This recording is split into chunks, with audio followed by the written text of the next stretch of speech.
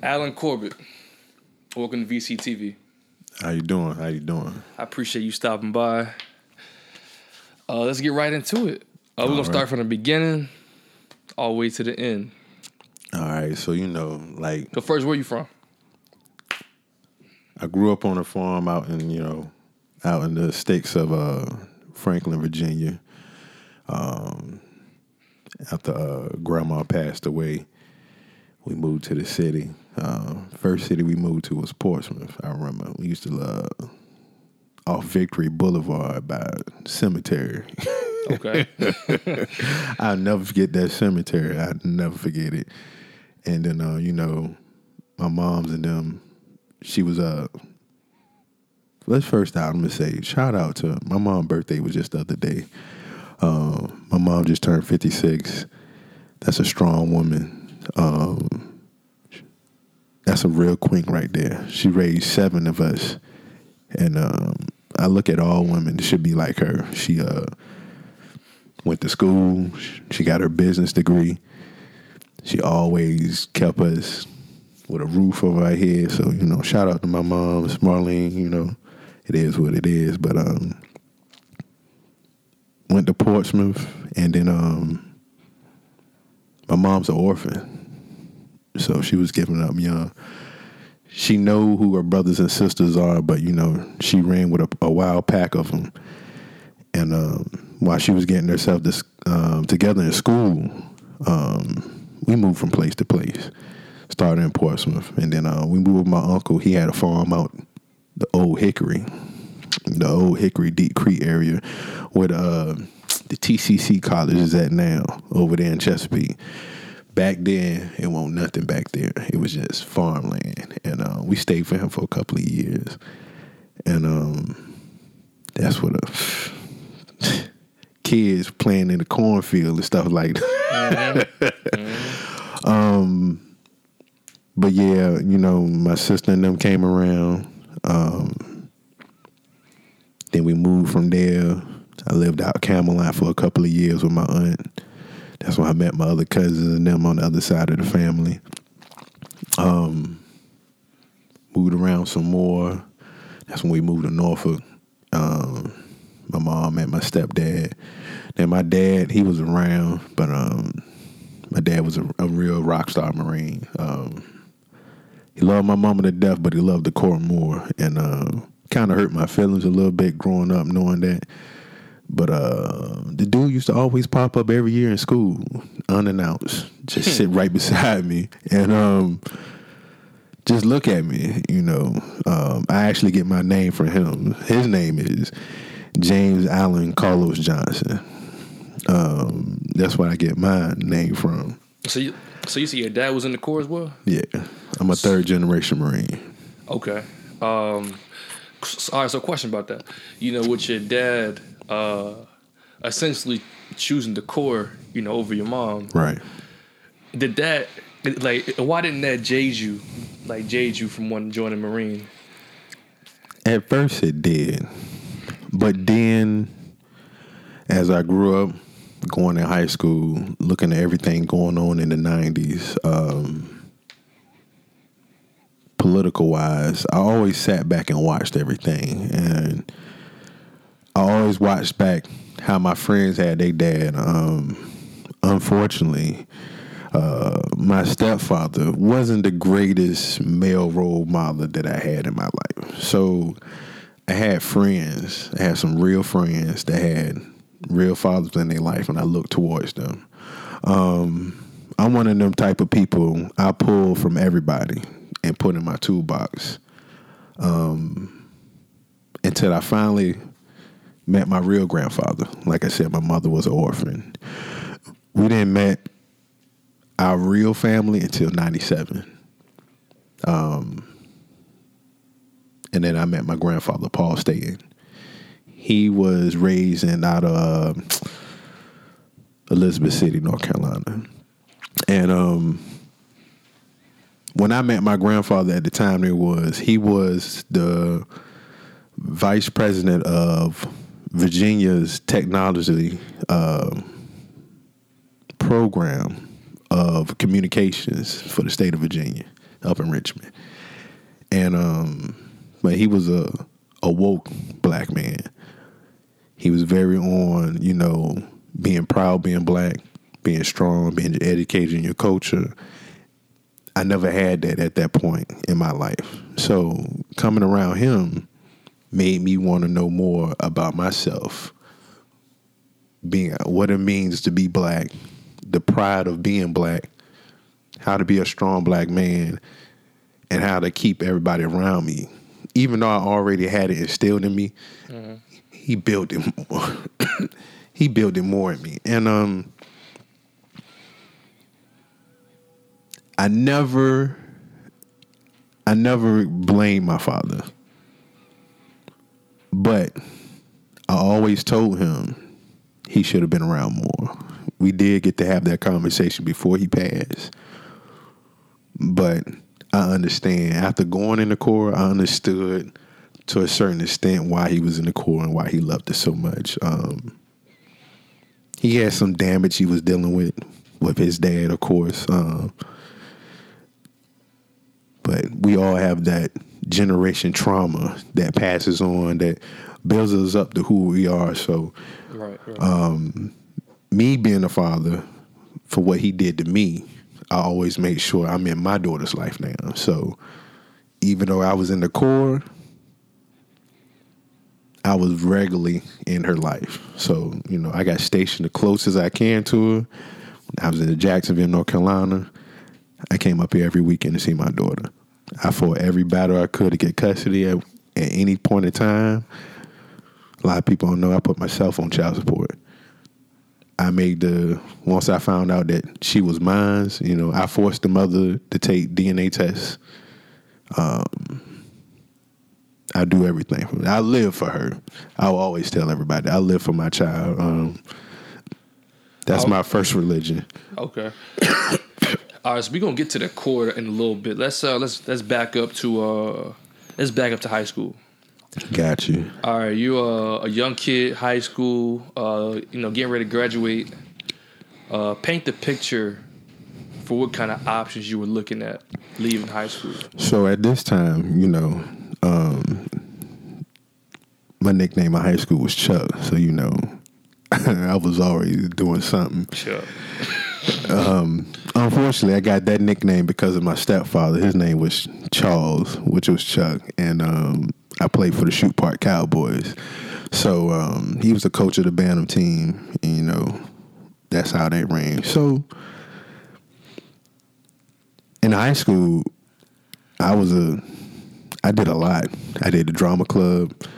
I did basketball. I played with Jack Baker. Football was my thing. I played with Coach Cadillac. I wasn't even in ROTC. I didn't even do that. But I was with something called the Mac Scholars. I don't know if you heard anything about that. Is it mask or math? MAC. Mac. MMAC. Nope, never heard of it. Maury Minority Achievement Committee. It was a fraternity that we set up for the black kids in the school. Me and my boys got up with some teachers. It actually originated in Ohio, and one of the teachers brought it to our attention, and we wanted to start it. We started out with 13 black gentlemen. We all had a GPA at 3.5 and better, and we tutored gentlemen that was first. We started tutoring gentlemen that was in sports to make sure their GPA was right so they could continue to play sports. Okay. And then we widespreaded it the next year. I did that 3 out of the 4 years of my high school career. And I loved it. They helped me build me more to like being into my community, my culture. I was the treasurer. My homeboy was the president and vice president, Big Ant, and she would hear them in and out of the stories. What I was looking at that time was I was a computer nerd. My highest math class at that point in time was math analysis, binary codes and stuff like that. So I'm in there doing stuff like that. In high school? In high school. Gotcha. Okay. it's funny because my best friend Cheeks, he was the militant. He was going to the police assault raids and stuff on the weekend with the cops and all that stuff. And I'm in there in the books at ODU in the summers and stuff like that, and going to college campuses and stuff like that, and playing football. Now, we football brothers all together. We made sure that we played football. I did have that one, my freshman year, my grades was messed up. My mama made me go to every practice and every game, and I couldn't play. Ain't that the worst? And that ate me up so bad where my grades never dropped ever again. Mm-hmm. So that was the first and only year that I did not play football from that point. So at this point, in senior year, after my tape went out, I had Texas A&M looking at me. I had Syracuse looking at me. I had Virginia State, Norfolk State, and it was a D4 school in Maryland. I played tight end, defense end, and middle linebacker. But I had a horse collar and these huge shoulder pads. I was a $165 playing tight end and defense end. Nobody would ever believe me. That's undersized, right? Way undersized. Right, so and I was 9,200. And I was putting up at that time. I was putting up 250 15 times. Strong. Nobody could believe it, but when they see my tapes, and then I was running a 4.7. So a tight end, pretty strong, running a 4.7, can catch.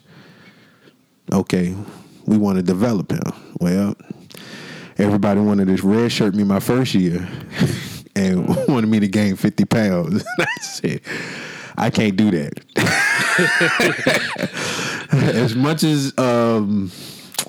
As much as I love football, I'm one of the weirdest persons. I hate the gym. Yeah, it's not for everybody. I cannot stand the gym. All my natural strength comes from natural stuff. Me tipping cows, wrestling pigs, chasing chickens, stuff like that. Chopping wood. That's where all my natural strength comes from. Fighting for my sisters, my brothers, just dumb stuff like that. I'm a natural athlete, so I didn't want to do that.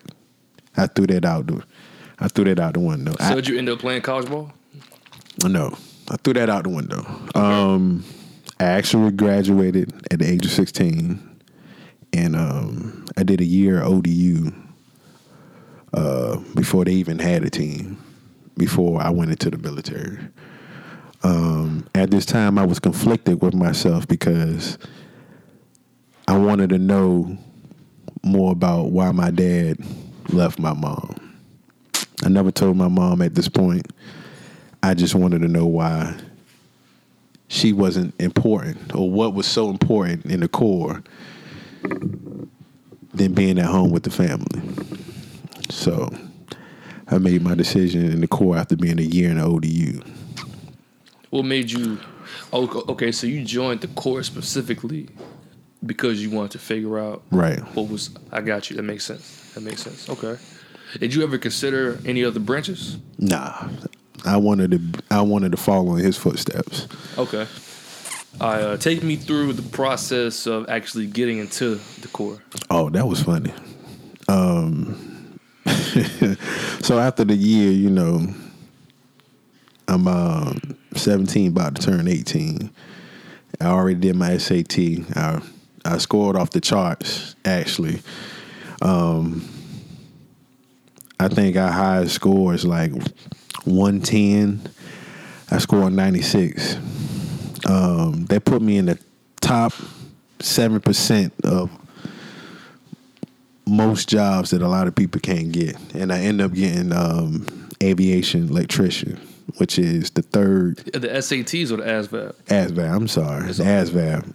In my SATs, I scored 14.22. So I'm not too familiar with the grading system. SATs is a 1600 perfect score. You scored a 14. 14.22. Oh, you was almost there. Yeah. Right. I actually I have a psychology degree, a bachelor's right now. So okay. Like I said, I was a nerd. I see. I'm getting that picture. I was a nerd. I like to read for knowledge. I like to read for knowledge, but I read more so I can protect myself and people around me. So that makes sense. My granddad always told me, if you want to hide something from a nigga, put in the book. So excuse my language, audience. But they've heard worse. So at this point in time, I scored a 96 out of 110. Shit, and you had the whole job list open right. to you. And I ended up taking avionics technician, which is the third highest in the Marine Corps after counterintelligence and intelligence, basically. So, did you get a bonus? Yeah, I got an $8,000 bonus. Okay. After that, the. And what year did you join? I joined in 2003. Okay. After that, the physical part was easy. Running half a mile, doing the push-ups, sit-ups. That was nothing. Okay. But when I joined, it was dead winter. I joined December 1st, 2003. Standing on them yellow footprints was crazy. Now, the crazy part was going through MEPS. Doing all the this, that, and the third, the medical stuff, coughing. Ended up meeting a young lady there that was going to the court, too. We always have these strange, her name was Ashley Bunkart. And she swore up and down she was going to make it in the court. And you can one thing that I have over the years is this, I call it psychic ability to tell, just to look at people like, you're lying. So we all get to the yellow footprints and we there. And what is the yellow footprints? And the yellow footprints of the Marine Corps are the first things you step on when you get on Paris Island or MCRD, San Diego. So they drop you off in a van and these yellow footprints. You stand there. And depending on what time of the day you get there, you're going to be standing there. So we got there at 1 o'clock in the morning. And we stood there till about 3 o'clock in the morning. Cold. And I was like, ooh. And lo and behold, Ashley passed out. Standing on the footprints. And she ain't doing nothing yet. And that's why they came out to get us. As Ashley passed out. And I never seen her again in my life. We'll take a quick break. All right. So she passes out. And it's the reason why they came and got us from outside. So next, when you get it, after they pick you in, they have you come in, they sit down, and you start writing down all your information. And they make sure you write down your first of kin, because that's gonna be the person that you gonna call. That's the only phone call you getting for the next couple of months. And of course, most of us we call our mothers. Of course, I call my mom. Mom, I'm okay. I'm here. This, that, and the third. And after that, it's time to rock and roll. I mean, you go into the medical room. You take your shoes off to see if you're flat-footed. Next thing, you get your shots. After that, they give you a uniform, and then they start separating you according to your platoon. And that was a full-day event right there. Also, haircut. Yeah. You see what I got right now? I've been having ever since. Ever since? Ever since. Did you go bald naturally, or you? No, I got one spot, but ever since then I was like, it just to be low maintenance. It's just low maintenance for me. You know what I'm saying? It is what it is. You know, I got a Michael Jordan shaved head, so I'm good. At what age did you join? I joined at 17. Well, no, I just turned 18 when I got in. Yep, I had just went after my 18th birthday. 18. Okay. So I was in there, fight or fly, and none of this scared me because my dad and granddad's crazy. One of the things I know, I did go with my dad one year to his. He was stationed in Jacksonville, North Carolina. He was a grunt, and my dad had a live warhead as a doorstop. Grunt means you like boots on the ground. Yes. So grunt is pretty much like he's infantry. Infantry. Got you. He had a live warhead as a doorstop. So that's crazy. Live grenades on his desk. He was that type of master guns. My dad was 6'8", 290. That was a monster. And he beat my ass 8 times. That's how many times it took me for me to actually beat him.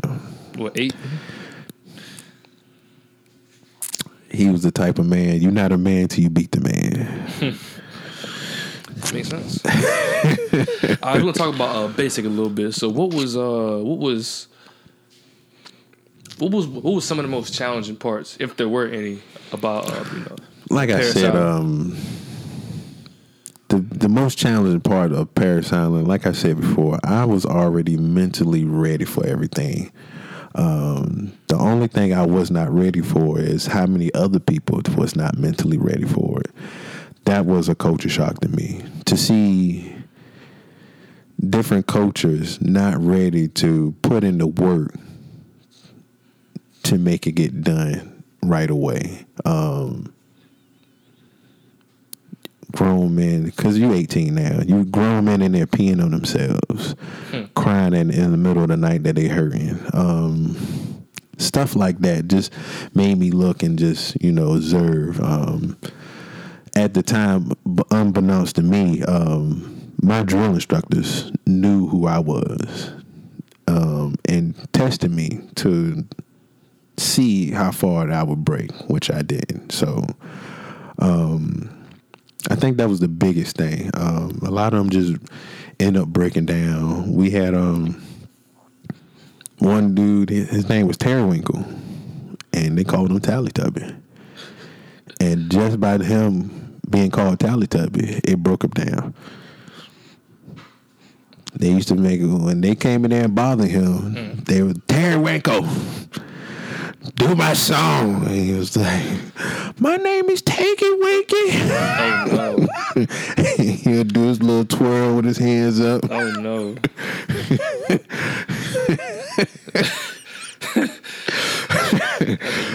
That's a no-go right there. And he would do it, and he would cry at night in his bunk.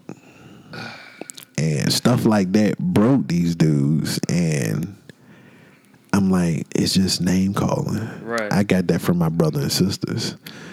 They not ready for this. You in here for the name. I'm in here for the glory. It's two different things. So I think that was the biggest thing. I had another young man named Charles. He was trying to lose so much weight.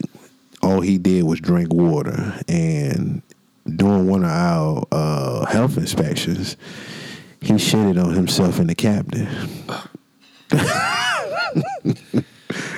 Hey. Why? Why did he do that? He couldn't hold it. Oh. Hey. And all we had was our jock straps on. So Dirty. So yeah, that was a bad look for Charles, and Charles ended up getting discharged for mental health. Him and Terrywinkle, but they got a lifetime pay. You know what I'm saying? That's crazy how that happens. Right. We had another gentleman. He looked like Kane. His name was Alphonse, and he was trying to be too strong and end up getting a crazy hernia. And he got discharged too medically. So them was the three biggest ones that's like, yeah, this not for everybody. Not for everybody, definitely not. All right, so we're gonna fast forward to your first duty station. First duty station. What was it? What we want to do, first duty station, or you want to do first school? Oh yeah, I forgot you got to go to. See, we do A school. Well, we do skills training. All right, skills training goes to Geiger. This is where we do all our field training with different weapons and assault weapons and stuff like that. So the 240. Grenades, grenade launchers, M4s, M16s. We go out in the field. We do our map courses, urban warfare training. We do some hiking, some humping, as well as what is humping? Humping is anytime that you have your gear. We got to use an Alice pack. It's a frame backpack that if we put on, it can go up to 60 pounds. Into your pack. You pack everything that you need for that mission into there, and you normally walking more than 2 miles at a time. So, okay. And we did that. The Geiger only lasted for a month, and then you find out where your A school at. You got an A school and a C school. My A school is in Pensacola, Florida. That's basic electrician. I learned that at, and I was pretty dope. I was there when that was it Sandy? I think it was Hurricane Sandy, 2004. Came through and wiped out Pensacola, Florida. Ended up staying in Albany, Georgia for like 2 months while they was Pensacola was draining out, you can say. I had fun there. Pensacola, Florida is where the Blue Angels was at.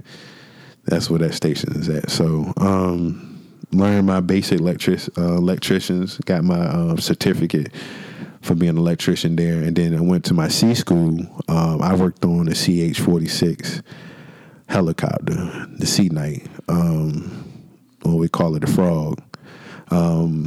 The Army is the 47, the Chinook. So that's the sister of it.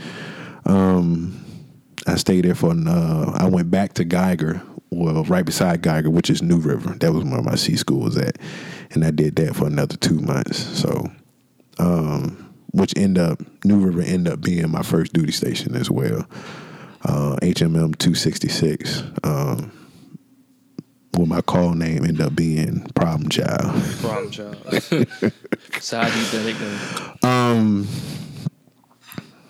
Up to no good. Well, two things. Well, the thing about what I learned about when I first came in aviation is there's not too many black people because aviation is a smart MOS. So, especially AVI, electronics. So, when I got there, I was the only black person. And then 2 other guys came.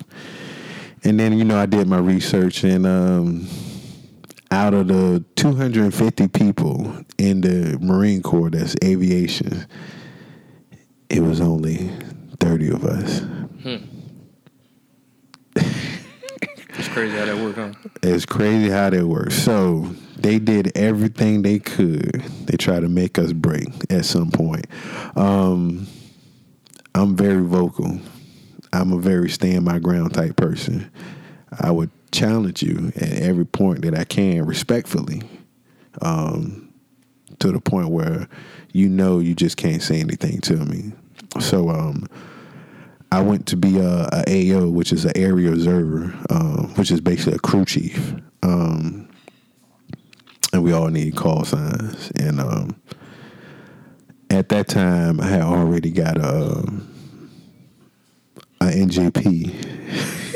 That's like a write-up? Non-judicial punishment in the Marine Corps for smacking my staff sergeant for calling me a nigga. Oh, wow. He was from Mississippi, and he felt like his authority was way more than mine. And he got these hands of God. Oh, like I put in my statement, he got these 2 pieces in the biscuit because that's what he got. So he got that church's chicken going on. Okay. We actually going to touch on that in a little bit. Gotcha. Let's move on to your first duty station. All right. So like I said, I'm at 266. It was pretty nice there. Where's that at? That's New River, Jacksonville, North Carolina. So we in slums of North Carolina, basically. I'm about to say, I've never heard Jacksonville, North Carolina before. You will never hear too many places of the Marine Corps duty stations because they like to be very blended in with the civilian people.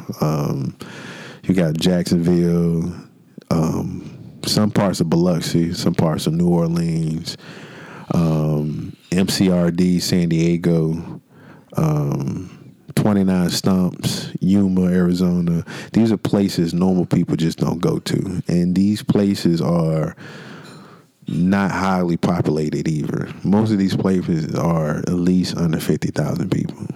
And we were probably controlling half of that population at that time. So you're not gonna. The only places as big as San Diego, and we call them Hollywood Marines. So they go to baseball games and stuff. Right. While Paris Island, we got sand fleas and all that type of trash. So explain the living situation. You know, when you first get there, you move into the barracks. So or whatever y'all call them. I don't know if y'all call them that. We call them barracks. Okay. We don't live as lavish as other branches of services. We get old brick buildings that still come from the recession area. So did y'all have your own rooms? Starting out, no, we didn't. When I first got into my duty station, no. Up to that point, when I was in my C school and my A school and my C school, I did have my own room because I was a platoon sergeant. But when I got to my first duty station, no, I shared a room with a corporal. He was trash, but he ended up getting married and lived out in town, and I ended up getting the room to myself. So, what pay grade is corporal? Corporal is E4. So you have private, which is E1, private first class E2, lance corporal E3, corporal E4. Then you got sergeant E5, staff sergeant E6, gunnery sergeant E7, and this is where we split off. First sergeant is more administrative, and that's a E7. That's an E7. He's more of administrative and the face of the unit or the company that he stands for. And then you have a master sergeant, which is more technical and with publications and hands-on with the Marines for your job or your MOS. And then from first sergeant, you go to sergeant major. He's the face of the unit or the right-hand man or the commander of the unit. And then you have master gunnery sergeant. He's more of the face of the technical team of publications and the MOS itself. He's more of a mastery of that MOS at that point. So my dad was a master gunnery sergeant of infantry. So he loved that stuff. He can tell you how many rounds can do this and that, and which weapon is best for what type of area to go in, and which grenade he would like to use. And he was that type of person. Blindfold, all that crazy stuff you seen in Rambo movies and stuff. He did that. Okay, so progression through the ranks. What's the system like going from E1 to E5? So for us, time in service and time in grade with we call them Marine Online. Marine Online is publications that we do for education, and we can get up to 100 points per grade. Then you have your PFT score, which you can get a 300, whatever PFT is 0 to 300. And then you have your marksman score, which you can get to 250. That's easy. Time and grade, once you get to corporal, once you get to E4, trying to get to E4, then you need points. It all depends. You battling everybody in the Marine Corps at that point. Okay. And if you don't get the points, you just don't make the cut. Don't make the cut. What'd you retire as? Staff sergeant. Staff sergeant. How long did it take you to make sergeant? Well, it'd have been faster if I didn't get NJP. I was going to ask you, was there any unnecessary holdups or you see, or was there anybody holding you back? Myself. Yourself. I had 3 NJPs. All you see the smile on my face, and I look very nice, but these hands are for everybody. So all 3 of my NJPs was for assault and battery. The first one, like I told you, Staff Sergeant called me a nigga, and he got these 2-piece in the biscuit. The second one of my Marines was getting, I felt like she was being taken advantage of. She was underage. She was 20 years old, drinking with a staff sergeant, and he was getting her drunk. And he lived across the way of my apartment complex. And me and a buddy of mine, he was at my house with his wife, and we seen her. And we walked over there, we talked to her, because we 2 sergeants. And we asked her, this, that, and the third, are you okay? She discombobulated and all that. And we told her, hey, we taking you back to the barracks. We take her back to the barracks. We come back. This staff sergeant proceeds to walk in my house.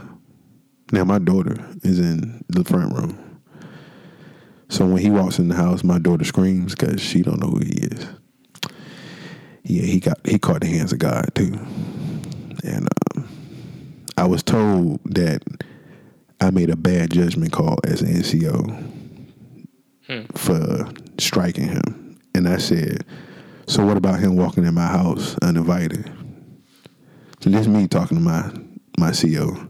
Right. And what does CO stand for? Commanding officer. Commander, okay, that's what I thought. So my CO said, well, that was the first thing you should do. I said, defending my household and my family is always the first thing I would do, no matter who it is. I said, you could have walked in and I would do the same thing to you. His eyes got big. I said, what? I'm pretty sure you would have did the same thing to me. You probably even shot me. Right. You can't just walk into a random person's house. You just can't walk into a random person's house, especially if your child is screaming. Definitely not. As a father, you would do anything for your child. So, all right, so you got the first. It's called MPJ. NJP, non-judicial punishment. You got the first one at in school. You got. No, that was when I first got into the fleet. Got into the fleet. The second one, dude walked into your crib. Mm-hmm. I wish third one. Third one. Now let me be clear with each one of these. Each time I got NJP, like either within a month or 3 months before I got it, I got meritorious promoted. You got what? Meritorious promoted. Okay. Wait, you said you got married toward? Meritorious. Meritorious promoted is like... Before you explain that, let's take a quick break. All right. One. All right, meritorious. So meritorious promotion in the Marine Corps is when basically you skip the line again promoted from everybody else. If you show extraordinary skills in all fields are getting promoted. So at that time, I was what you call an Ironman PFTer. Ironman PFTer is anybody doing over 290 and they score. So at the time, I did 20 pull-ups, which is 100 points, 100 sit-ups, which is 100 points, and I was running a 1930, which gave me like 95 points or something like that. So I was an Ironman PFT. So I'm looking real good right now. Better than in all my 1930 for what? 2 miles? 3 miles. We run 3 miles. Oh, okay. So we out there getting it in. Okay. 19.3. 19. That's pretty fast. Yeah, we getting it in out there. I know people that was doing it faster in boots and U's. So yeah, I'm trying to think. Like you max out in the Army with the 13 minutes for a 2 mile. Ooh. Yeah, that's you moving. Yeah, you moving right there. Moving. So well, actually, yeah, 18 minutes is that's the max. That makes sense. Yeah, 13. Yeah, it makes sense. So I'm looking pretty good right now. And then I had school, which gave me extra credit points. I knocked out all my Marine Online publications. They gave me 100 points. I'm doing volunteer work with Salvation Army. They gave me extra points. Humanitarian services on the side with the college. They gave me extra points. I'm looking good right now. So I always did that. So when it came time for meritorious promotion, I always slid in there real good, no matter what was going on. And then I was doing exceptional at my job, reading manuals, Right, and performing the tasks as we supposed to do. So I'm doing everything I supposed to do. I look good in the board. So every time I got in trouble, that board countered me being meritorious promoted and knowing my job kind of really kept me out of not being brutally punished. So, I got knocked down a couple of times. I was a corporal 4 times in the Marine Corps. And I still made it to staff just by knowing my job and knowing how to handle the Marines. But that's neither there. We're going to get to this third NJP. So this third NJP was so this we out Yuma. We call it Operation Desert Storm out in Yuma, and you said out where? Yuma, Arizona. Okay. So we out there, we doing our training, and we at this bar called 99 Shots. And you go in the bar, they got all the shots on the wall and everything. Different types of alcohol on the wall. So we out there, we doing our thug dizzle. And we just chilling. So I run into this guy that knew the staff sergeant that I knocked out. I don't know, I guess they had my picture on the KKK website or something, because he pointed me out directly. You knocked out. You got my homeboy kicked out the Marine Corps. I said, ain't but so many people know about that situation. Right. So I said, look, man, we both been drinking. I'm a corporal. You, whoever you are, just. You go mind your business. The guys that was with him, they drug him off. During the night, you could see him. He eyeing me. I could see him out of my peripheral zone. Once I know that I got some type of threat around me, I'm paying attention.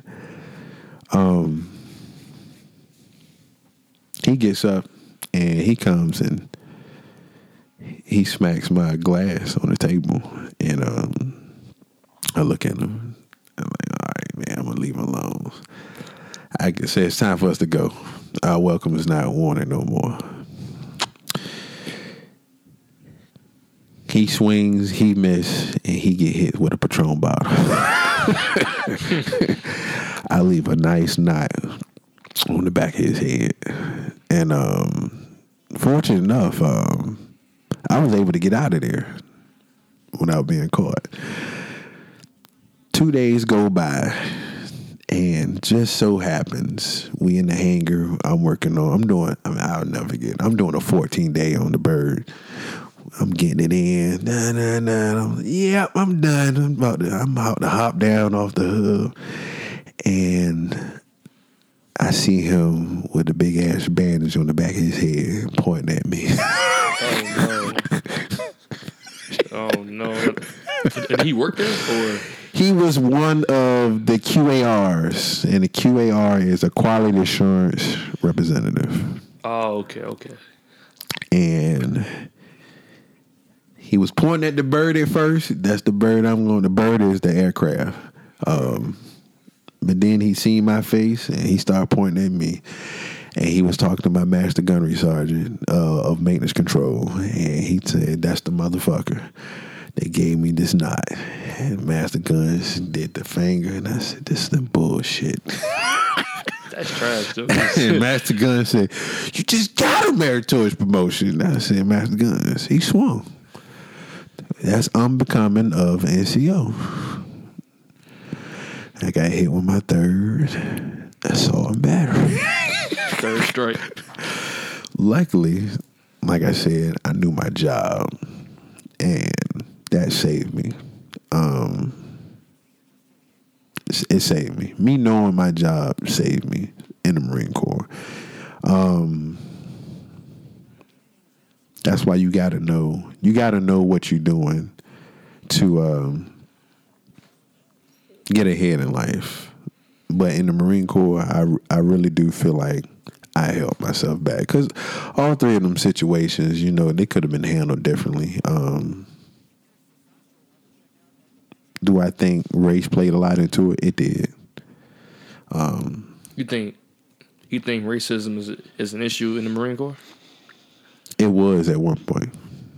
It was. Especially when I first got in. That was the thing when I first got in. Racism, and the staff sergeant that called me a nigger, he ended up getting kicked out of the Marine Corps. And that's why the last gentleman that I gave the bottle to was so pissed off, because he lost all his benefits and everything from that. Actually, from that whole situation, my staff sergeant, my gunny, my mass sergeant, and my chief warrant officer all felt the wrath of that, because they knew it was going on and didn't stop it. So, yeah, racism was kind of huge. And like I said, it was only 30 of us. Right. In that group of avionics electricians out of 250. So you got 3 of them in your shop. Mm-hmm. That's a coach shop. Right. Hey, so how is it to maneuver in, I'm going to call it industry. How is it to maneuver in an industry where you got people against you and they're supposed to be your brothers, in arms, but that they don't like you, or they may have something against you just because of the color of your skin? Just like I tell everybody outside of here, know your information. Knowledge is the key for everything. This is why I read. This is why I make sure I know certain information, so I can always be a step ahead of them in the industry. I knew they was against me. I knew they threw challenges and curveballs. I knew I did more work than he did beside me. It was a Lance Corporal. He was way dumber than me. But I was always out there making sure the maintenance was done on the bird correctly, especially my own bird. Me being the AO, I had a bird assigned to me that I flew on myself. But, I still had to help on the other ones just to get my certifications and stuff up. So, and quals. So, I knew it. But you got to be aware of that, though. Some people are oblivious of knowing that they're against them. Like my homeboy Sweetland. He's Jamaican. All he wanted to do is go smash girls. He couldn't get the concept that these people don't want you here. And he didn't get that concept till they kicked him out. My other homeboy, one of the three that was in there with me, he didn't get the concept. He got promoted first before me because he turned against me and the other guy. They turned him against us. He went up to the board first and he got promoted and he turned into a snitch. So, I had to, after I found that out, I had to, keep myself away from him because, you are who you keep as company. Sometimes you need to keep your enemies close. I kept them close at work, but my personal life, he stayed away. Right. And after he's the one that got my homeboy Sweetland, helped him get kicked out. So, you got him kicked out, Sweetland. He was a admin clerk for the command. He got him kicked out. I had to watch him. I stepped back for a little bit. And then Scott came along. Scott had to, he had to figure it out. I never told him. I never downplayed Ellis. That's his name, Ellis. I never downplayed Ellis for what he did. I just knew I wasn't going to be around him like that. And then turn around, they got Ellis out of here too. That's how it happens sometimes. Ellis didn't even last his whole first contract. In aviation, our first contract is 5 years because they won't get that 4 years out of you. But we do. It takes a year for us just to finish school. Right. So that's why we get 5-year contracts. He didn't even finish his 5-year contract. They got him out of here in about 4 and the change, about 1 in the possible. You know what I'm saying? So I felt bad for that young man because he was taking care of his grandmama. Right. But that's what happens when, when they say, what your grandma say when you go to church? God don't like ugly. Unless sometimes you playing that game, you gotta know what to play the game. So I'm glad I was able to step away when I could. And now at this time, I don't know if you know, the V-22s was coming out. What is V-22? So the Frog, the 46 it's a helicopter about this long, but they got rotor blades, 2 rotor blades. And they about one right here, one at the end, and an aft at the front. So they swing like this. The V-22 is more of a horizontal, and the rotor blades rotate up and down. Look, it turns from a plane to a helicopter. Okay. So it starts in the helicopter form, it lifts up straight, and then the rotors rotate and they turn into airplane mode and fly faster. So those things were starting to come around, and we had a crash on New River. And I happened to be around that crash, and I told them, fuck y'all. Because everything was electronic on that bird. Everything was electronic on the bird. So we had more work to do than anybody else.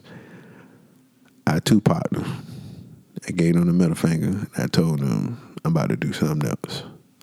So I went into logistics. Because I had the NJPs on my belt, they tried to downplay me again, and it was like, oh well, we can't put you at even though you still got your security clearance, we not gonna give you a security job. I said, so what you mean? I'm in logistics. And they was like, well, you'll be logistics, but we're gonna give you food service. I said, oh, so you trying to play me? I said, okay. All right. So, the up top people and some of the, the higher staff NCOs that knew the guy, they laughing at me. Ha ha, he he. Yeah, this, that, and the third. What they don't know is when you give me apples, I make applesauce. Gotta make the best of the situation. I make the best of every situation. Got to. And I took that being a chef. And what people don't understand is being in logistics, being in food service has so many different increments of normal day stuff that helps them outside of it. So not knowing just I was a chef in the kitchen, I was also the environmental safety officer. I ended up becoming a EEO, or equal opportunity officer. I ended up becoming a SACO, substance abuse coordinator. I also got my OSHA international certification. You got OSHA? Yes. From cooking? Yes. That's crazy. You did that with like construction and stuff like that. Well, see, as well as I was a galley captain and a chef, I was also a field galley captain as well. Okay. So certain things, we had to set up a field site, and you got to know all the safety responses and everything. So I also end up leading a search and rescue team as well, because out in the field, if everybody's out and we in the back and the rear, who's gonna come out there to save everybody if they already out there? Right. People in the rear. So I end up being a search and rescue platoon sergeant. Okay. You gotta know how to maneuver in any situation to make the situation better for you to shine on everybody else. And even though I had these 3 NJPs on my belt, all these billets that I held made me shine even more. What really put me over the top was after I became in logistics and I got all these billets, my next 2 deployments and my next duty station, that made me look like, I'm not even gonna lie, I'm not even gonna try to brag or nothing, you know. I'm a very modest dude. At one point in the Marine Corps, I was God. I couldn't do nothing, say nothing without being touched, and it was golden. Because me and my homeboy that was down there with me, we won Field Mess of the Year twice out of the whole Marine Corps. That's crazy. That was crazy. And it was actually back-to-back years, and they looked at us like, who is y'all? Where y'all come from? Right. How many times you get deployed? 5 times. Ooh, God, dog. 5 times. 2 on the ship, 3 regulars. 5 times. And how long did you stay in for? 10 years. 5 times in 10 years. How long are your deployments? Our deployments are 6 to 8 months. Okay. Where have you been, if you could say? Other regular places, Iraq and Afghanistan. Okay. Which one was worse, Iraq or Afghanistan?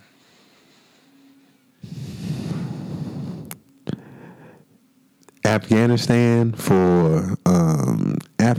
was bad because of the terrain, but actually, you know, playing in the game, Iraq for me. Okay.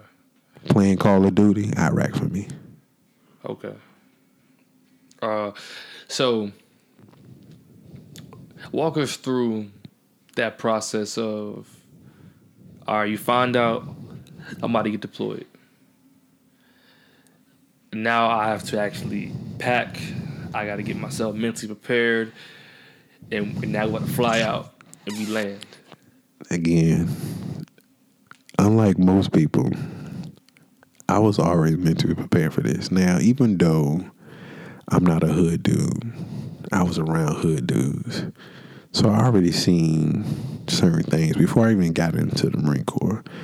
Shout out to my dude, my OG named New York, BTP, Valentine. That's where I stayed at for most of my middle school, high school career. New York and my big bro,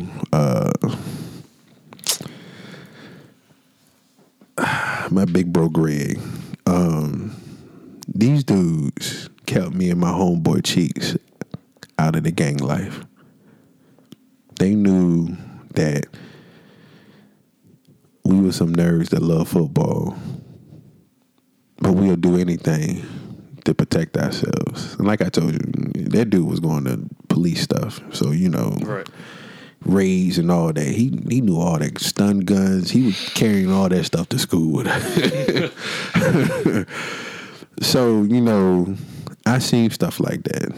Them two OGs, Greg and New York, they kept me out of trouble. So I seen somebody get shot already before going to the Marine Corps. I seen somebody jaw get broken after one hit. I've been in a couple of fights before I was in the Marine Corps. So me packing and going over there, the only thing I was worried about is the plane was going to crash before we get there. That's about it. I feel you on that. That was the only thing I was worried about the first time. I was like, C-130? What? They fit 130 people out there? That's what I was thinking. They was like, no, that's not what that means. I was like, what does it mean? But you know what? We got over there and flew, and I was like, man, this is nothing. This is nothing. This is nothing what it looked like on the movies. Okay. Hold that thought, about to take a break.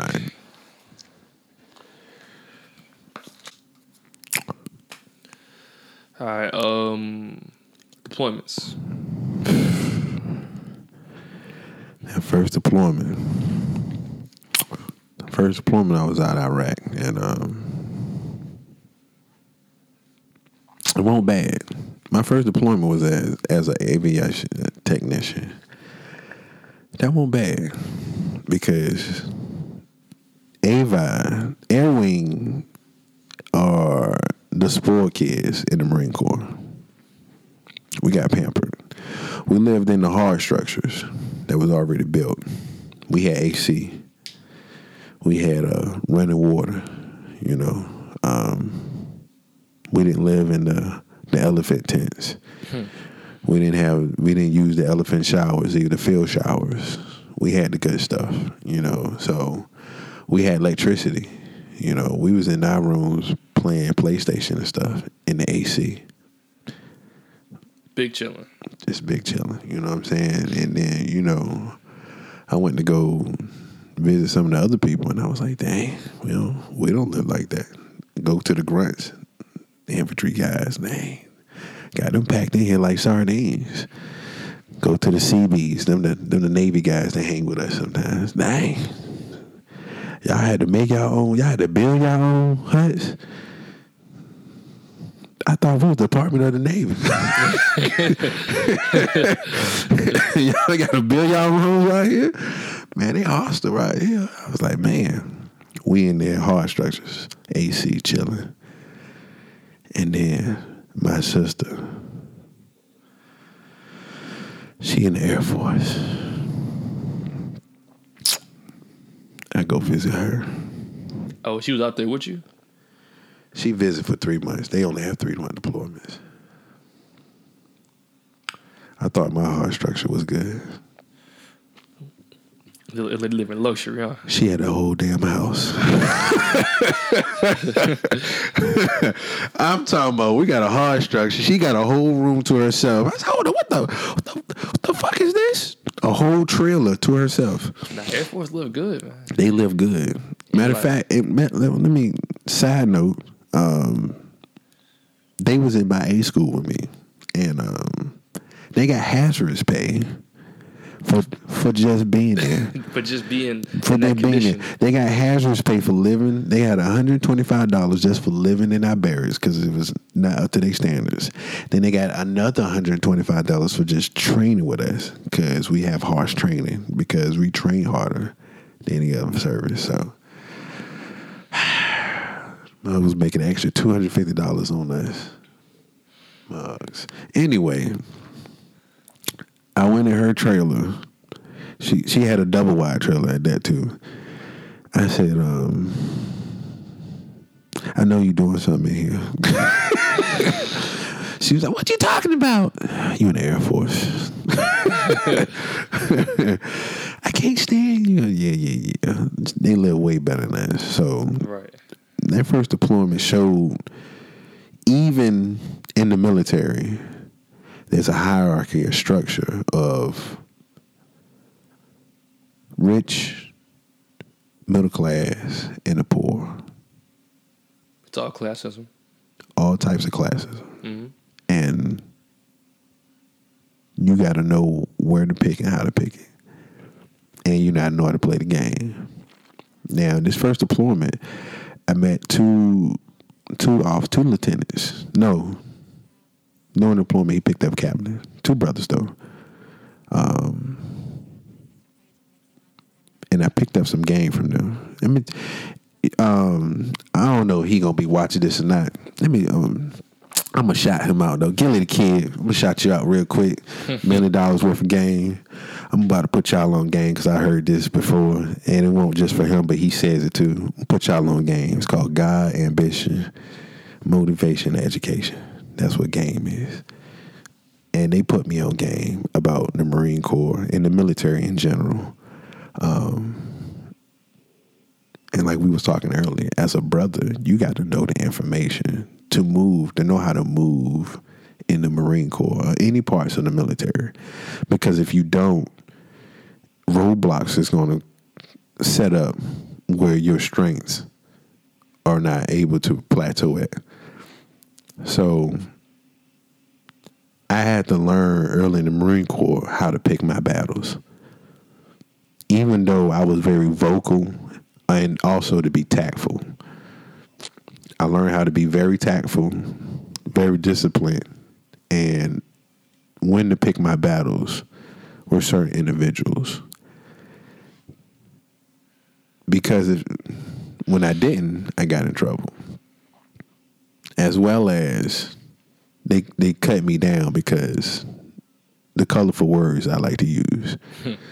So I learned not to use as much as profanity in the Marine Corps because profanity, all it does is shows you're not intelligent.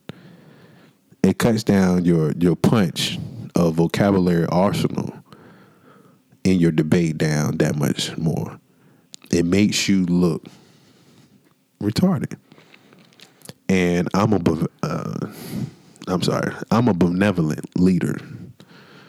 I can't use words like that. I need to use rich and intelligent words to make sure you know that I know that you know that I know what I'm talking about.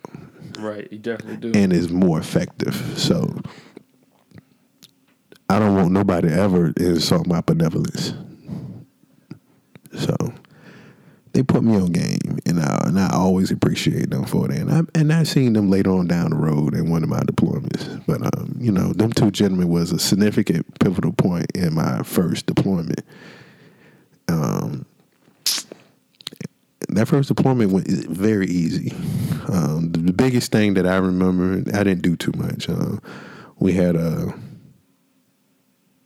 the general got mad at the Iraqis for attacking us from afar.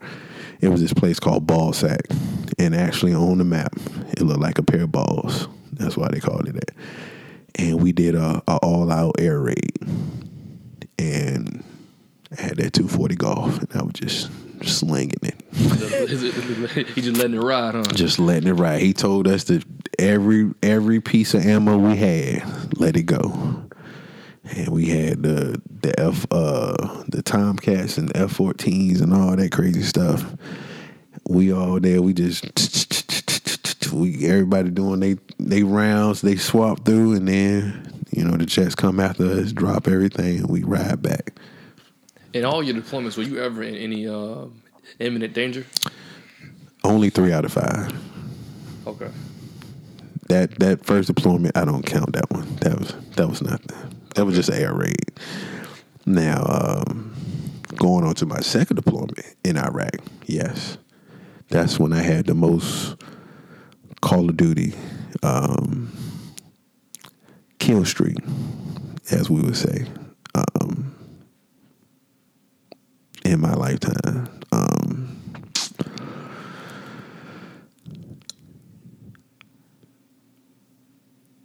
At this time in my life, my daughter was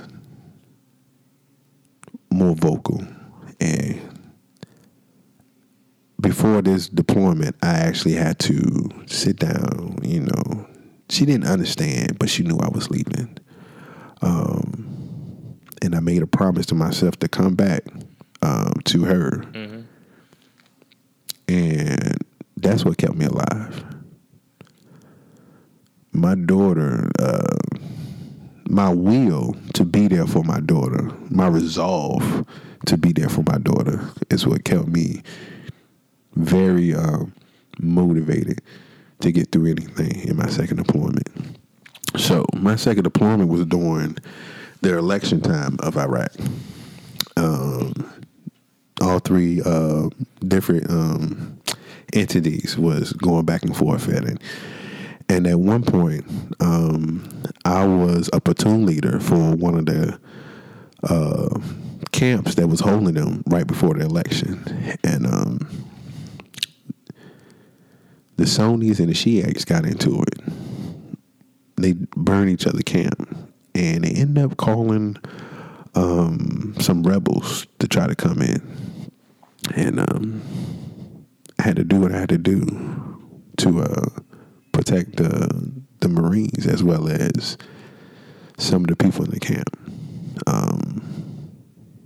My gunny, he was like, I didn't know you had it in you, Corporal Corbin. Now, you ain't got to worry about if I got it in me. That's what I was trained to do. Facts. Everybody ain't trained to do it. Everybody can't hold themselves to do it. After that little situation, I thought everything would have died down. We had a bomb threat 2 days later.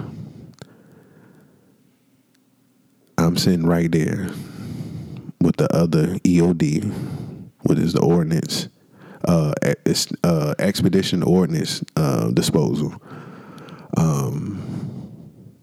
disarming the bomb.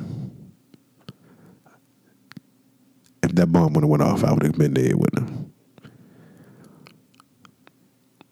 It is what it is, but it did. But I sat there with them. I helped them out, and we good to go. I'm thinking everything's good to go still.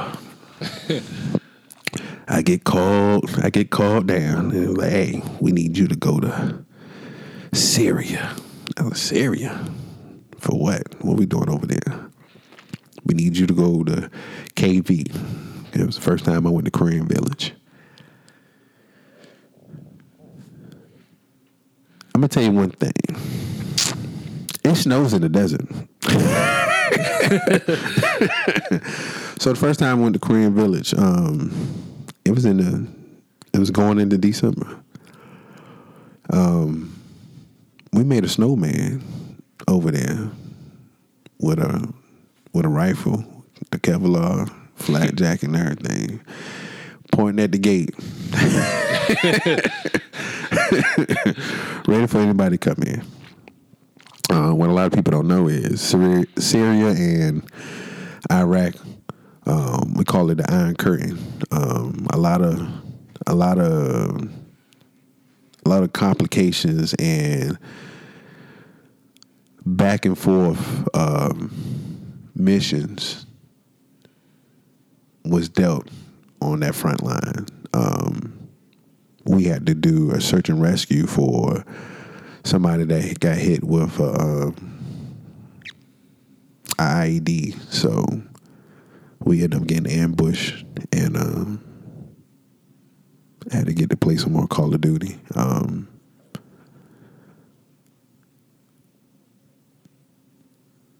It's different. It is different seeing somebody get shot in the hood and seeing somebody get shot in the field. The difference is the people in the hood know they gonna get shot. The people in the field think they not gonna get shot. And when they do, it makes it that more frightening for them. That scream, you would never get that scream out of your head. That look in the eyes that you know they may die.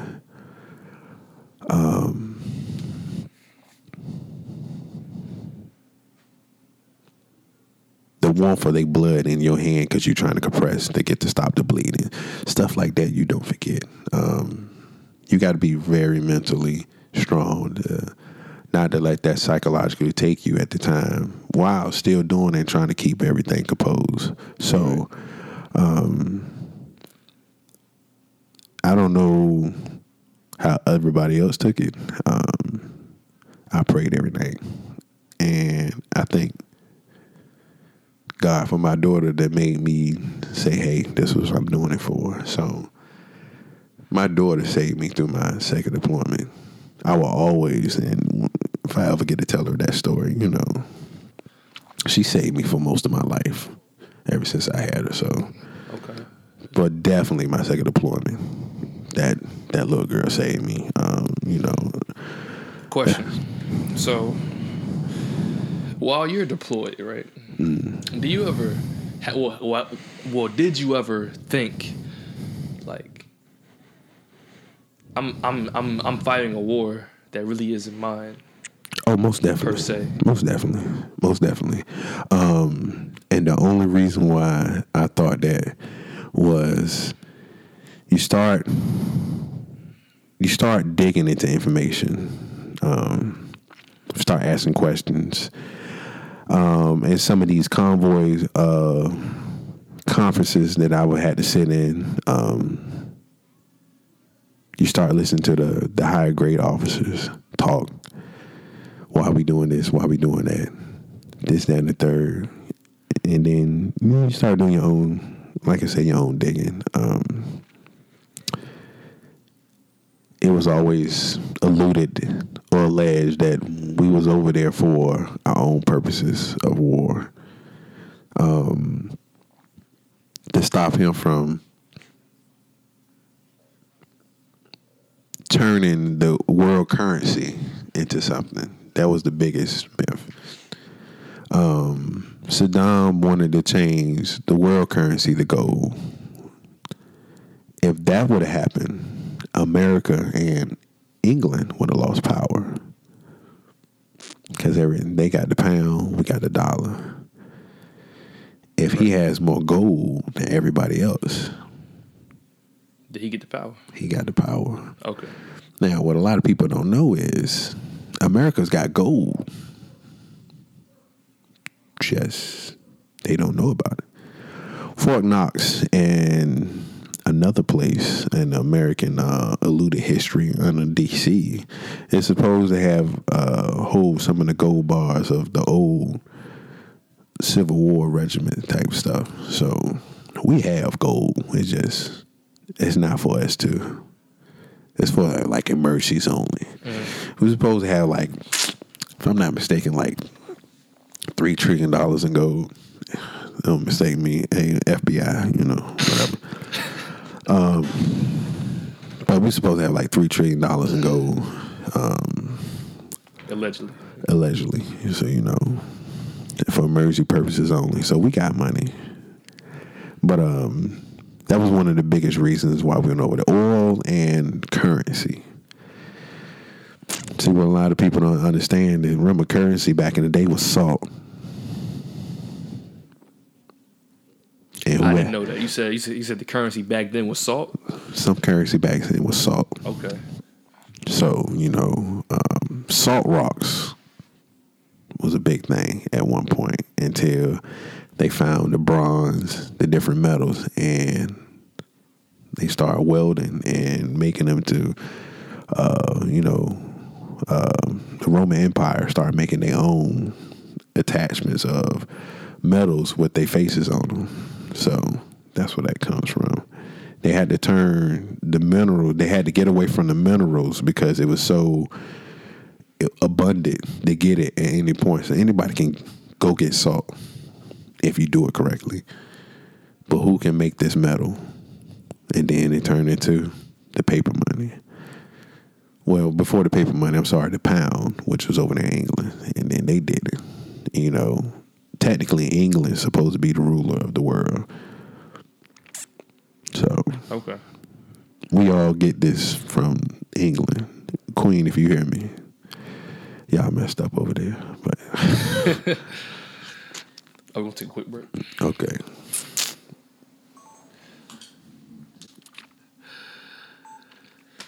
All right, so, all right. Tell me about being a sergeant in the Marine. Like, tell me what kind of leader were you? Like I said, I'm a benevolent leader. I believe in believing in my Marines, letting them make mistakes, and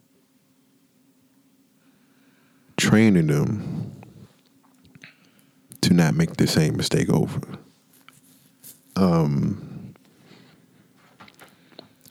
I was always an open door. I never fired off unless I had to, because I want my fire-offs to mean something. It was never random. I always made sure that whatever my superior's pet peeves was, that for you not to do it. So my biggest thing as a sergeant,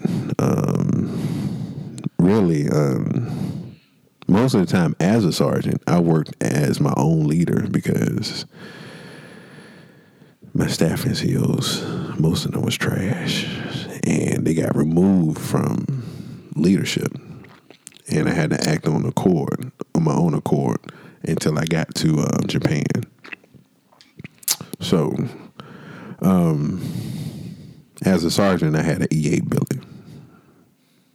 An E8 what? Billet. Was that? Oh, you were like in an E8 spot. Mm-hmm. Gotcha. Okay. So, like I said, I was running my own accord. I really ain't had to do too much. Even though you have the billet, you still got to respect the rank of the actual other people around you. Right. And they always gonna look down at you just an E5. Oh well, but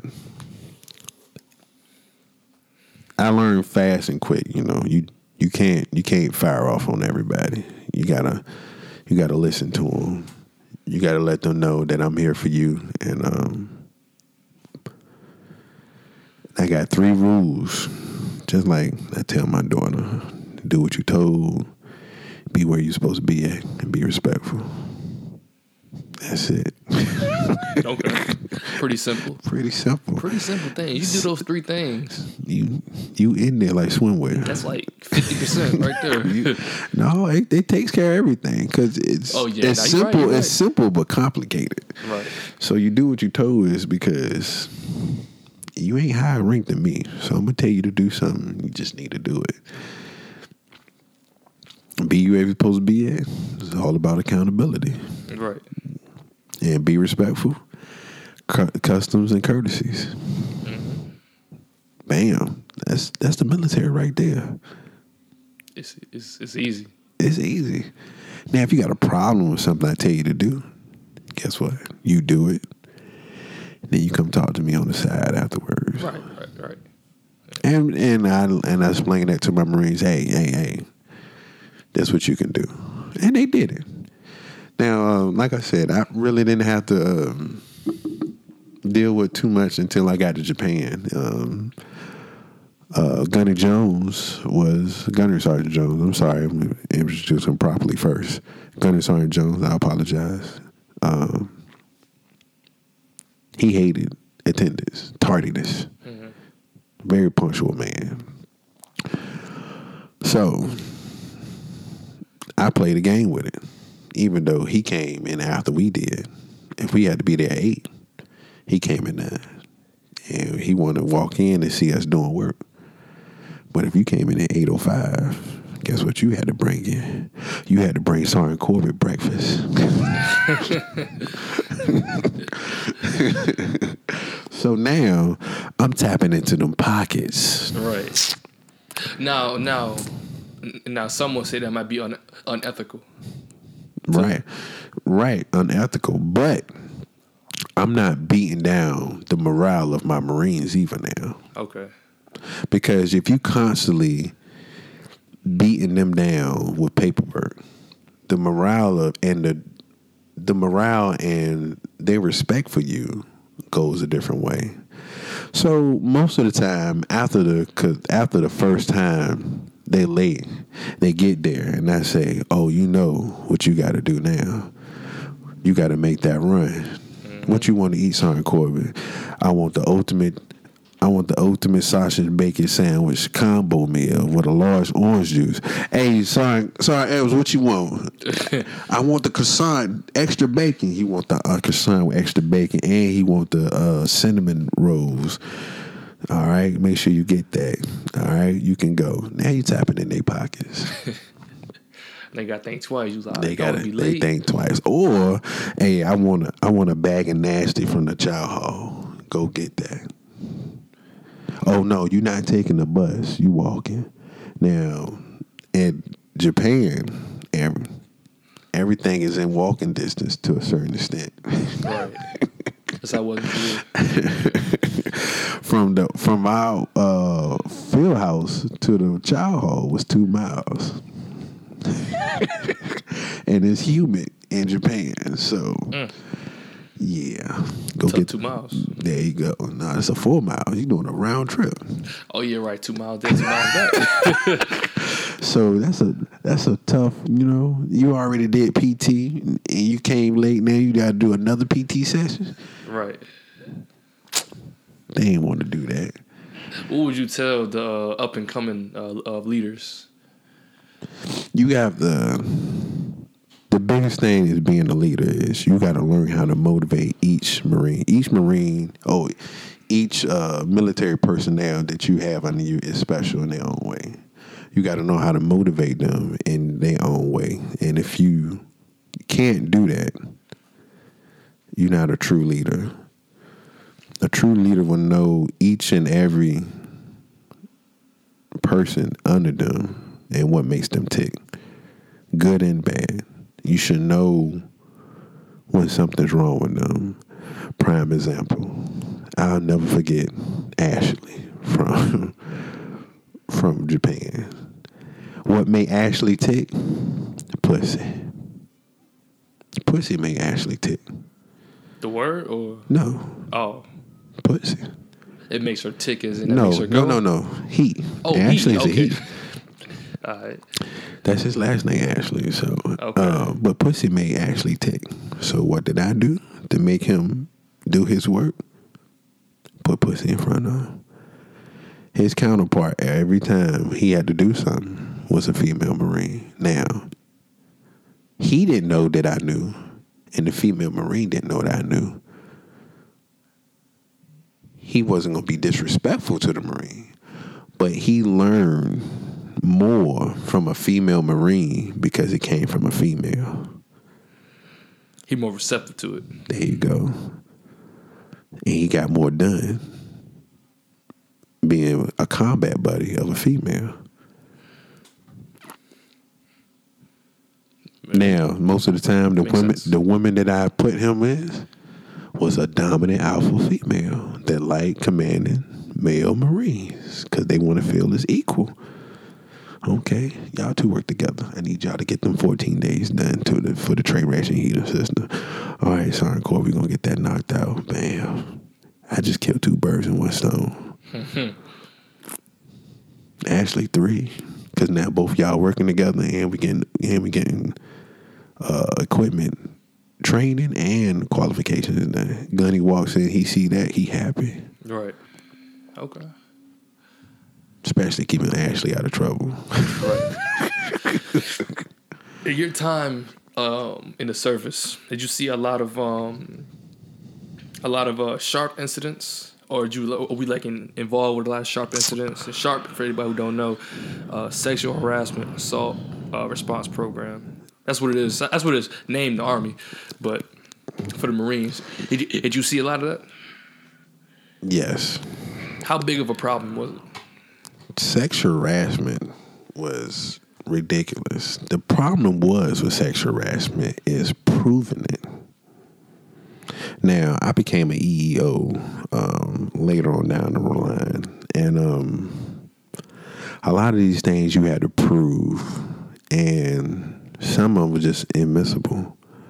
It's a he says versus she says type of situation. If you didn't have receipts or video or some type of audio with them actually doing that at that point in time, and they got thrown out. Right.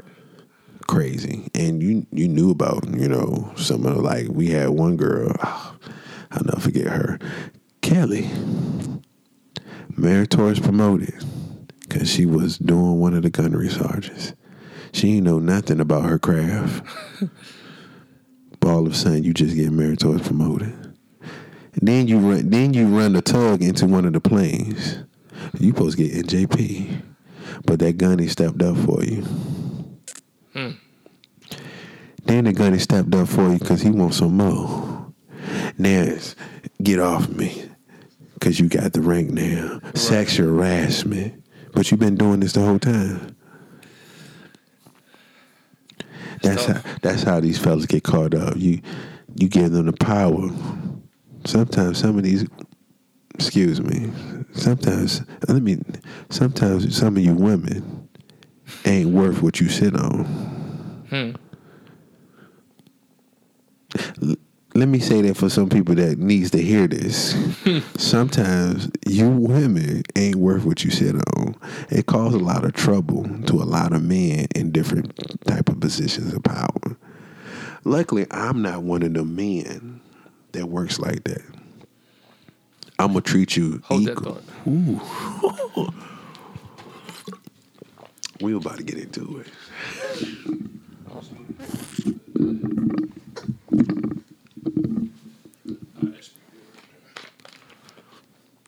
Quiet storm. Okay. I'm going to go back right from it. Go back. Luckily, I'm one of the men that don't use that tactic. I'm going to treat you as equal as everybody, especially if we getting paid the same. Equal opportunity. So if you want to do what I do, we're going to continue to do that. I never had to use my rank to put a woman into a certain situation. Female Marines was always comfortable around me. And I always told them, you don't need to be doing that or doing this. Or don't let the men get in your way, because they will. But that sexual harassment stuff, a lot of careers has went down because of that.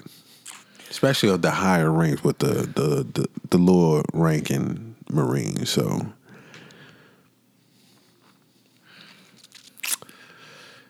it's an unfortunate situation.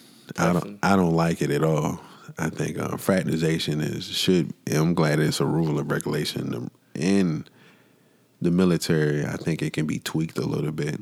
I think it depends on the circumstances of how your relationship starts, Right. If I meet you out on the street and I don't know that you're an officer, then, I don't know you're an officer. But if I meet you in uniform, then we ain't doing this. So, Okay. Sexual harassment it's still a big deal. It's a lot of male egos out there. And don't get it twisted. The female on female is starting to become high in numbers too. So, No, you're right. It's just it's so fishy because you never know. You never really know like what's true and what's not, right? Unless you see it firsthand, right? Or it's receipts or something like that. And then, like you said, like some women just don't want to be in that unit no more or something like that, and they say things. But then also sometimes it really happens. Most of the women sexual harassment situations come off irrational emotional reaction. Rejection is the biggest thing, and most of the time, and in most case studies, they know each other. They know each other, and they got some type of relationship with each other, and it just takes a turn for the worse from just a bad conversation. So it's sad to say that, but that's just how society is, unfortunately. Definitely. I was about to move on to something. What was it?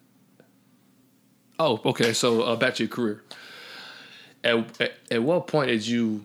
At what point did you? I think you alluded to it earlier. But what point did you say, "Okay, I'm done. I'm done with the Marines. It's time to move on." When my daughter,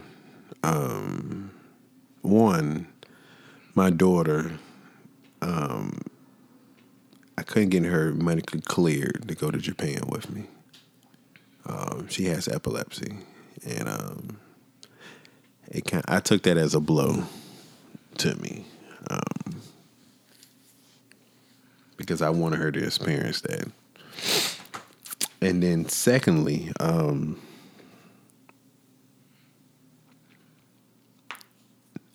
it became too political. Explain that. After, once you reach sergeant, it's a political game now. You out here like a lobbyist. You got to know information. You got to know the people that's setting the rules and the standards. You got to make sure you talk to them people that's setting the rules and the standards, which is your COs, your generals, and stuff like that. And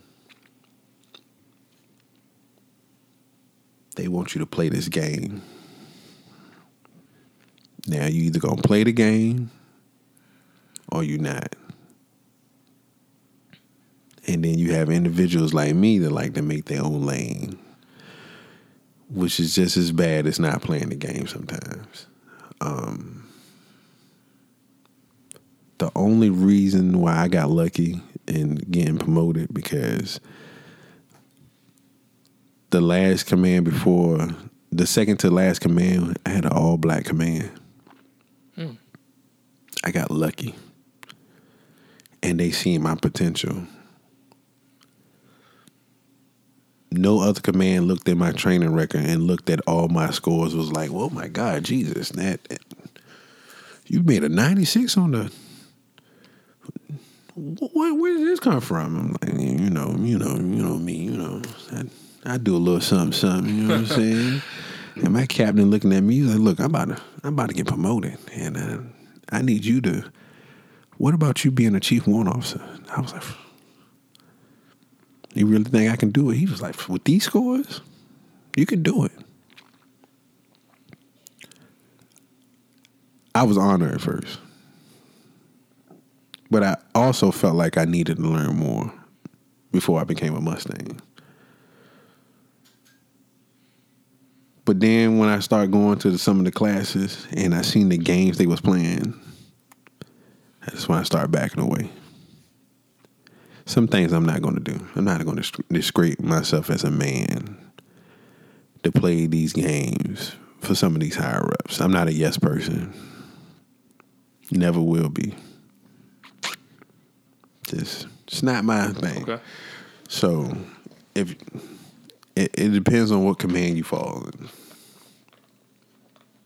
Because I tell anybody, if you can get me to follow you, you got a dangerous team. Because I'm your X factor. Okay. I want to take a break. All right. All right. Transitioning out the Marines into the civilian life. How was that? How was that experience? I'm a hustler, baby. Shout out to Jay-Z.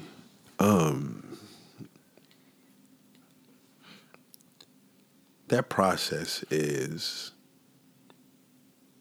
they don't tell you everything to what you expect.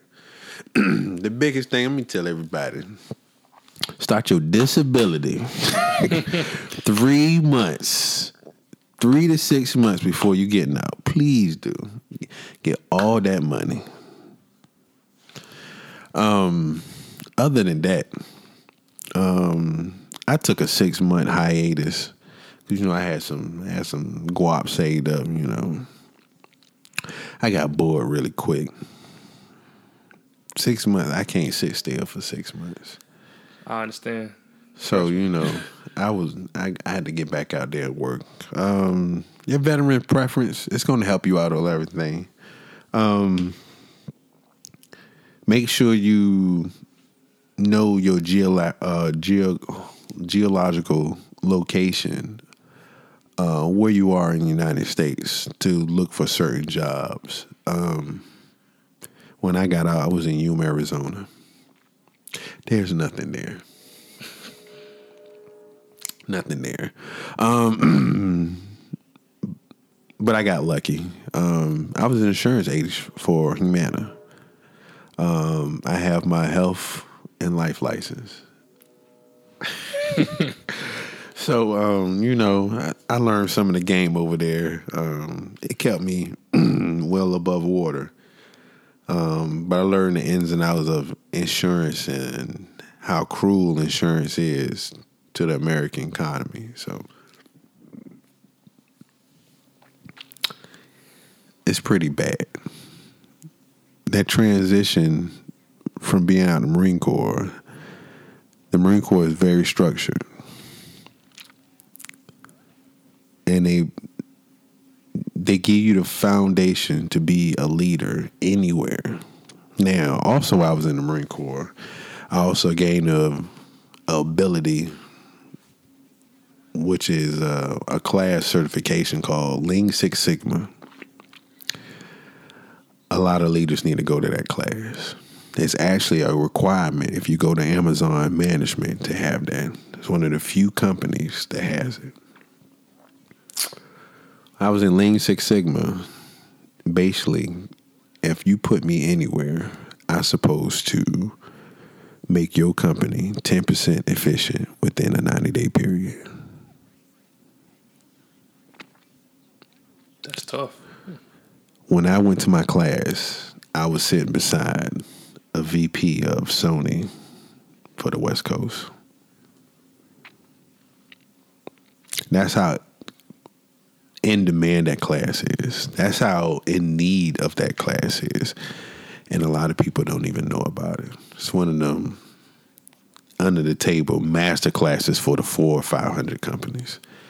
So I'm told from the class itself, most of the green belt classes, which is the first belt, it's like a $3,000 class for 3 days.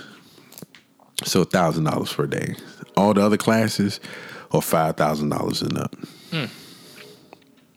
And if you don't pass the class, you don't get no refund, no nothing, no back. So you better pass the class. So, having certain certifications like that in OSHA International, EEO, being an actual leader of, I had as many as 152 Marines under me. Attention to detail, stuff like that makes it better for me to lead and pay attention when I work out here. But like right now, I work in the post office. It's very disorganized. And a lot of time they ask me, oh, you did this and that. And I said, leadership reflects attitude. And they can't say nothing. Because if you don't know, how you expect me to know? The blind can't lead the blind. Well, I know. You just don't know. That's the problem. Do you have any PTSD? Every black man in America got PTSD. Well, do you have any PTSD related to the Marines? Yeah, I do. Does it affect your day-to-day life? I have migraines. Okay. Or what y'all call shell shock, A couple of the little bangers here and there, but, I just get migraines. That's it. Okay. I don't get no rage, nothing like that. I can do that on my own. But nothing major where I'm scared for anybody around. No. Okay, that's good. Okay. I got one last question for you.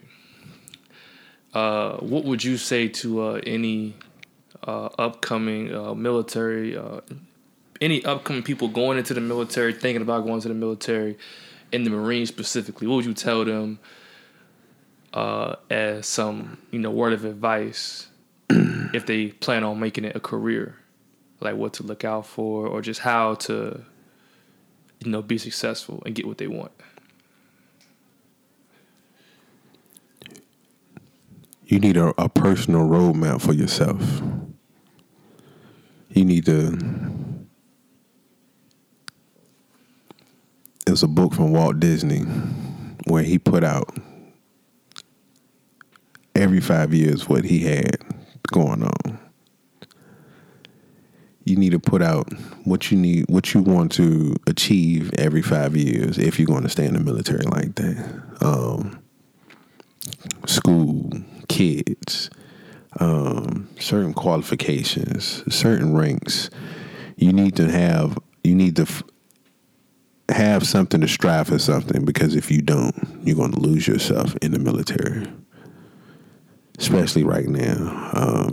Unfortunately, I seen a devil dog on social media talking about going to kill China. He has lost himself into the stereotypical military.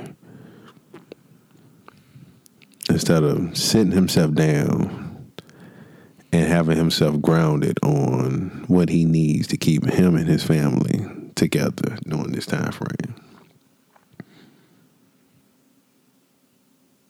Please don't let the Marine title go to your head.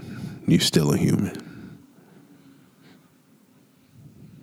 Alan Corbett, I appreciate your time. No problem.